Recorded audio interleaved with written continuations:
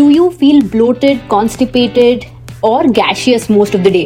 If you're feeling any of these symptoms, this podcast is for you. Hi guys, my name is Dr. Sneha Chopra. In this podcast, Get Healthy, Get Fit with Sneha Chopra, I unleash different concepts and share different ideas on how you can keep healthy and fit. So keep listening to this one.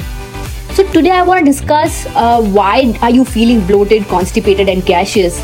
So before that, I want to cover up different types of food intolerances. In fact, these 7 types of high food intolerance, these 7 types of food can actually lead to a lot of intolerance in your gut. Intolerance means that your gut is becoming resistant to these 6 different food items or food groups. What are these? Number 1, gluten. Any food item which will contain gluten. Number 2 is you could be dairy intolerant, means you could be lactose intolerant, or you can have intolerance to eggs, peanuts, corns, sugar, or artificial sweeteners. So if you are feeling bloated, constipated or gaseous, the first thing that you have to do is remove the intolerance. So how you can do it? By removing these groups one by one. Try out removing gluten from your diet and see if that's helping you out. Similarly, one day try out if by removing everything dairy, if that's helping you out. So you would actually realize that your intolerances are going away. If you might also have intolerance to maybe a pair or a group of these, so by eliminating one each, you will actually realize if that's really helping you out. What if you have bloated, constipation? What else you can do?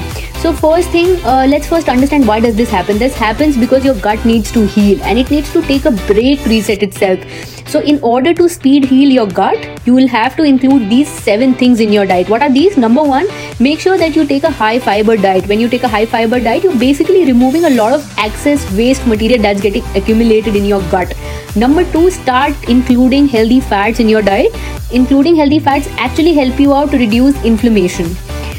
Third is you should start including fermented food in your diet. When you take fermented food, it basically brings the component of probiotics, bringing healthy bacteria to your gut, which helps you out digest and improve your current gut, and it heals your gut. Number 4, it is bone broth. Include bone broth, or if you're vegetarian, then include vegetable stock. Basically, when you do any of these, you add up a lot of essential micronutrients like collagen or gelatin that can really help your gut to heal and stay intact. 5 is you have to take supplements in case if there is any particular problem that's hitting your gut. Maybe on a need basis, we have to evaluate where exactly we have problems. Maybe we want to include zinc in the diet. Maybe we have to include potassium or calcium. Number 6 is intermittent fasting. Intermittent fasting helps your gut to take a break. So in case if you're eating a 5 meal a day, if you eat in breaks, if you eat only 2 meal a day, your gut is going to get time to heal. It is going to rest, and that resting period will actually lead to healing of your gut. And number 7 is exercise. So when you exercise, you actually increase your gut bacteria, which will further help you out to heal your gut. I hope this was helpful.